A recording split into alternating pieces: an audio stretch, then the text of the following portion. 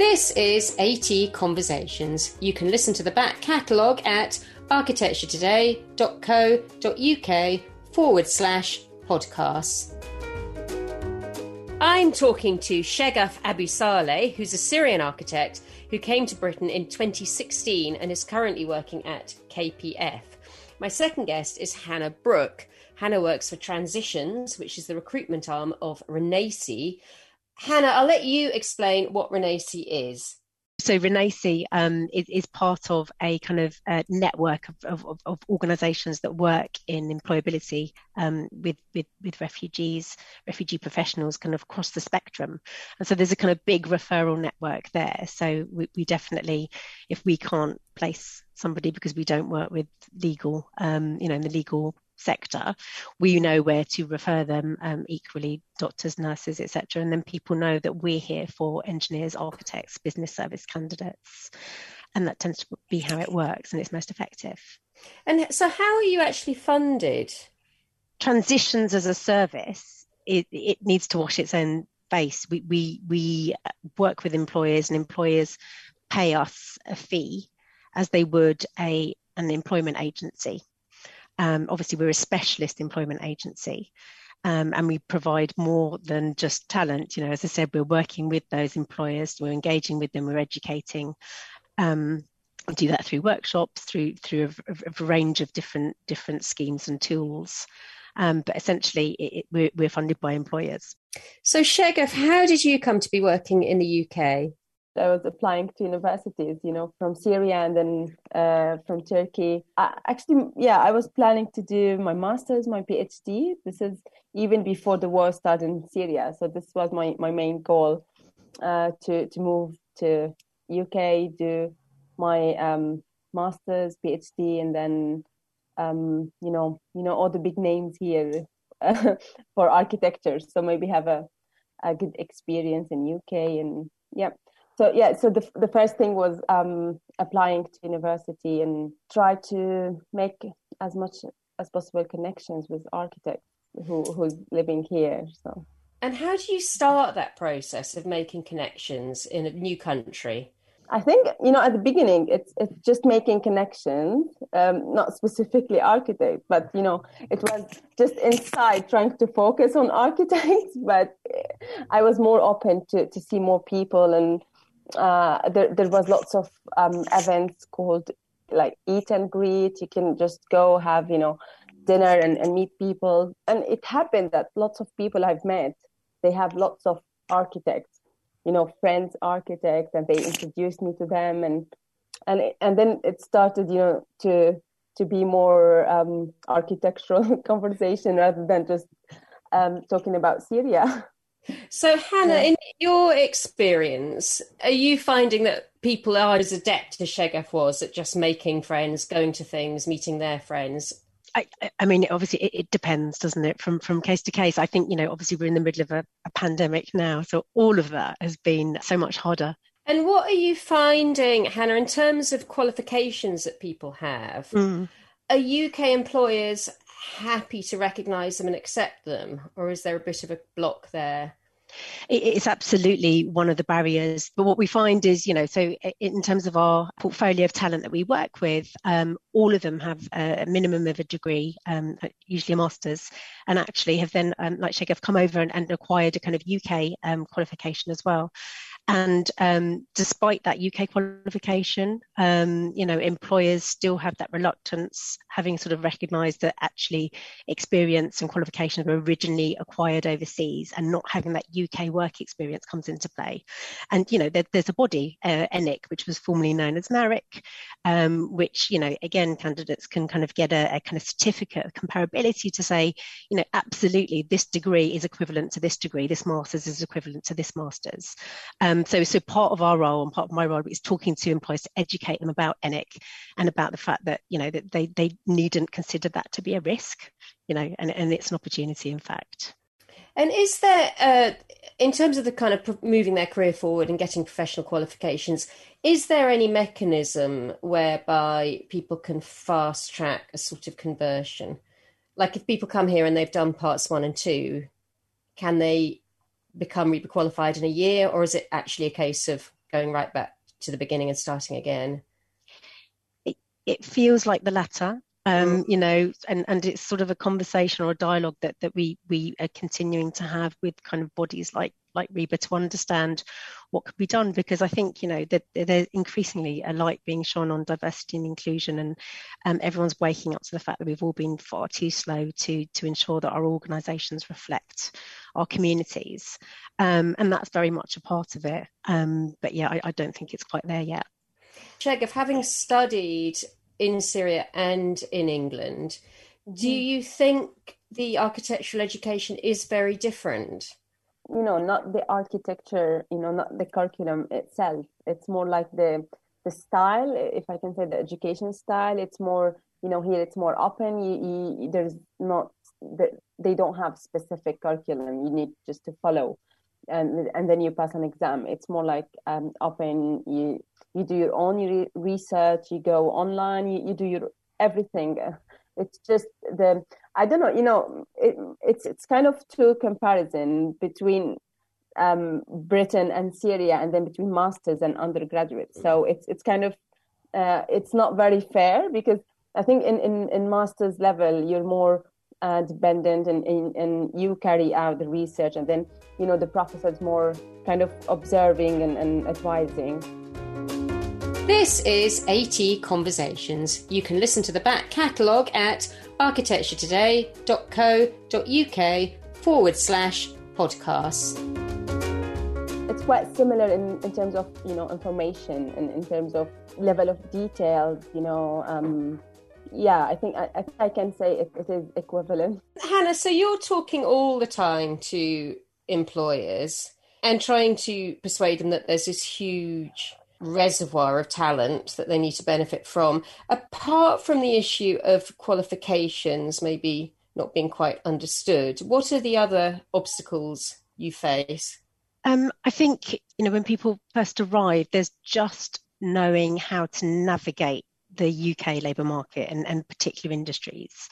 I think we all take for granted that we sort of know how things work, and who we'd go to perhaps in our networks to kind of unlock doors, etc. So having been forced to leave family, friends, life, and sort of social and professional networks behind, that's really difficult. What we find is that employers, equally they focus on that UK experience, and we're always having that conversation around sort of transferable skills, and that experience actually acquired overseas is beneficial. You've got international insights that you're bringing in terms of value. There's additional languages spoken, and we really have to kind of talk through with employers that they shouldn't just cite UK experience as essential, and need to look past that. And is there an issue that you're only ever preaching to the converted? Because presumably for you to be in a position where you're having that conversation, the practice has come to you and they're quite open to it anyway. Yes, certainly, in my line of work, I meet lots of wonderful, passionate individuals, who are advocates within their own businesses. And it's through working with them that we try and kind of create a positive difference and embed a kind of a level playing field, as it were. But that said, we absolutely hold events where we're kind of inviting external people that may not have heard around much about Renacci, which is part of what Transitions is now, and actually the issues that refugee professionals face, the barriers that they face. So we have an opportunity to educate kind of more broadly in that way. So I may have my advocate within the business, but then I'll be introduced to someone else in another department, who really isn't familiar with the issues. And I'd have to kind of go through that process again. So you're constantly talking to new people, new connections, in particular hiring managers, and running them through issues about how they can just make their recruitment practices more inclusive, essentially. And Shegef, you had some experience with Transitions, didn't you? Before Transition, I could get some internship in some local practices. I think as we as Hannah was saying, that all employers, they don't really maybe trust that we can do the work, or just coming from a different place, they just don't really trust that. I felt like I'm not giving a lot. But when I went through transition to work with OPDC in GLA, and I think introducing me as, you know, someone who's professional and someone who's fully qualified in my country, and coming to here, you know, to get a proper, you know, job. So it's not just a work placement or so it was like internship, but it was intended to be extended if, you know, if we were both happy about it. So I think that helped a lot with me being more confident about, you know, that I am here to do the proper job, and they're getting benefit out of me, like I'm useful in a way. And for them, I think they kind of acknowledge that even though I don't have any UK experience, or I'm not, you know, a RIBA qualified architect, but still have the same or kind of, you know, similar experience. Yeah, and it was very very helpful, because I think it just, you know, introduced me in a professional way. And Hannah, what is the kind of breadth of services you can provide? Do you help candidates with things like language skills and putting together their CV? Absolutely. So that piece I mentioned about kind of navigating the UK labour market, we kind of go through that. Absolutely look at CVs and sort of positioning and presentation of skills and experience. We help with, obviously, I mean, our kind of raison d'etre is really to broker these professional placements with employers, and that is the opportunity. It's that for individuals to demonstrate, you know, the value that they can bring to that organisation, and for the organisation to sort of see that, and that really, it's just opening those doors. You know, we often connect candidates with professionals in a sort of mentoring capacity, so that they can actually work with those individuals around specific goals. I worked with transition as a mentor. I was mentoring other candidates. I think I learned a lot after I left the work at GLA and studied at university. And then I started to mentor other candidates. I learned a lot about how to explain that you're qualified as an architect in your CV. After understanding all those, you know, part 1, part 2, and part 3, and the way people study architecture here, that was really important for me to tell others that, you know, explain it in your CV in a way that we did 5 years, which is equivalent to part 2, and then we did, you know, worked in an office 1 year, which is similar to part 3, and then I did mentor some other. If people are listening and want to contribute something, presumably looking for mentors as well as employers. Absolutely. I mean, that sort of peer-to-peer support that Sheguf just described is invaluable. You know, that you can bring that really recent experience, relevant experience. You're listening to AT Conversations with me, Isabel Allen.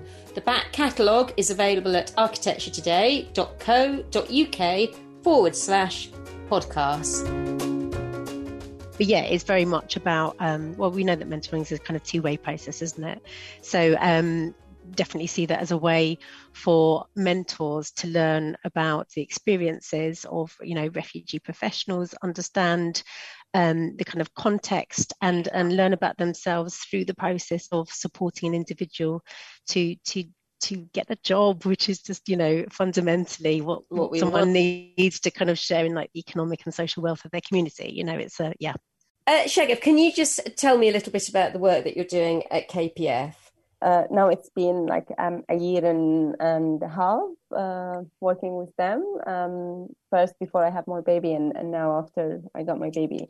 Now I'm working with a team like of 10. Which, you know, it's a big company, and I think that helped me a lot with you know, learning about UK and non-UK projects. And I think being in an international office is a good place to start with, because, you know, me not having the RIBA and not having the UK experience, I found myself more comfortable to work at the beginning on, you know, projects in Kuwait or projects in other parts of the world, which I feel like I I can relate to, like in the Middle East or in Turkey, whatever.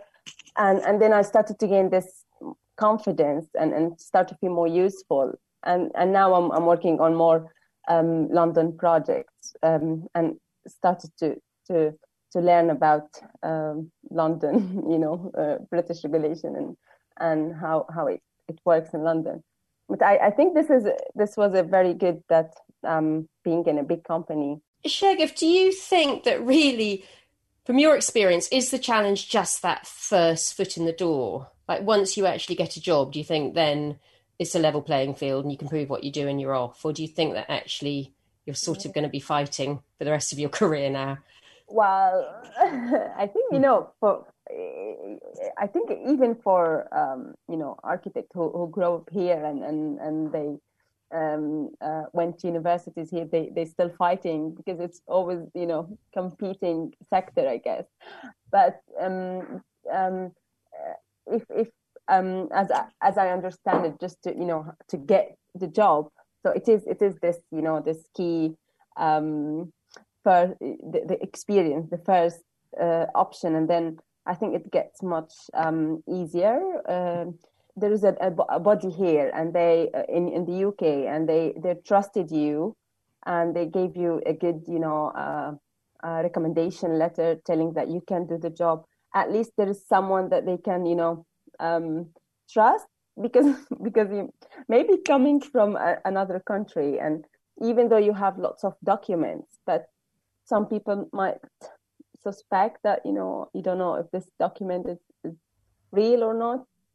So yeah, I think the first one is the most difficult. We've been working with employers throughout the pandemic and finding, placements for our engineering candidates, our data analysts, but actually we haven't been able to find any placements for our architect candidates, and so absolutely any architect firms out there listening, we'd love them to get in touch, because we can definitely help them with a different way of hiring. But I guess tips for our candidates, who have maybe just experiencing that kind of loss of confidence, perhaps, when you've kind of been making a number of applications and things aren't moving and progressing as quickly as you want. What advice would you give? I think first, just being confident about, even if things are different, it's just you can learn that you can comes by experience, and then it's easy. And also maybe just being open and talk about yourself, about your experience, about what did you do, and I think most of people are interested in listening and trying to help. So maybe if there's a problem, just even in workplace, there's lots of, for me, for example, there's lots of things that I don't know about British regulation and all those things, and I just found out it's very easy to get them online, and that's what everyone does, just open the approved document and get the information. So maybe just not overthink it, thinking that it's that's impossible and it's so difficult. For example, when I was mentoring others, I was always mentioning that, be very clear in your CV, be very, so this is kind of more professionally. But in general, it's just, I think, being confident, and because I can understand it's so difficult when you come to a place they don't know about you. While in Syria, I used to be like in university, very talented, having the high score in every year and being very special, and then just came to a place where no one knows, about my talent, and so it's kind of difficult in the beginning. But then, because I think I have it. At some point it will show. Maybe just being more open and confident.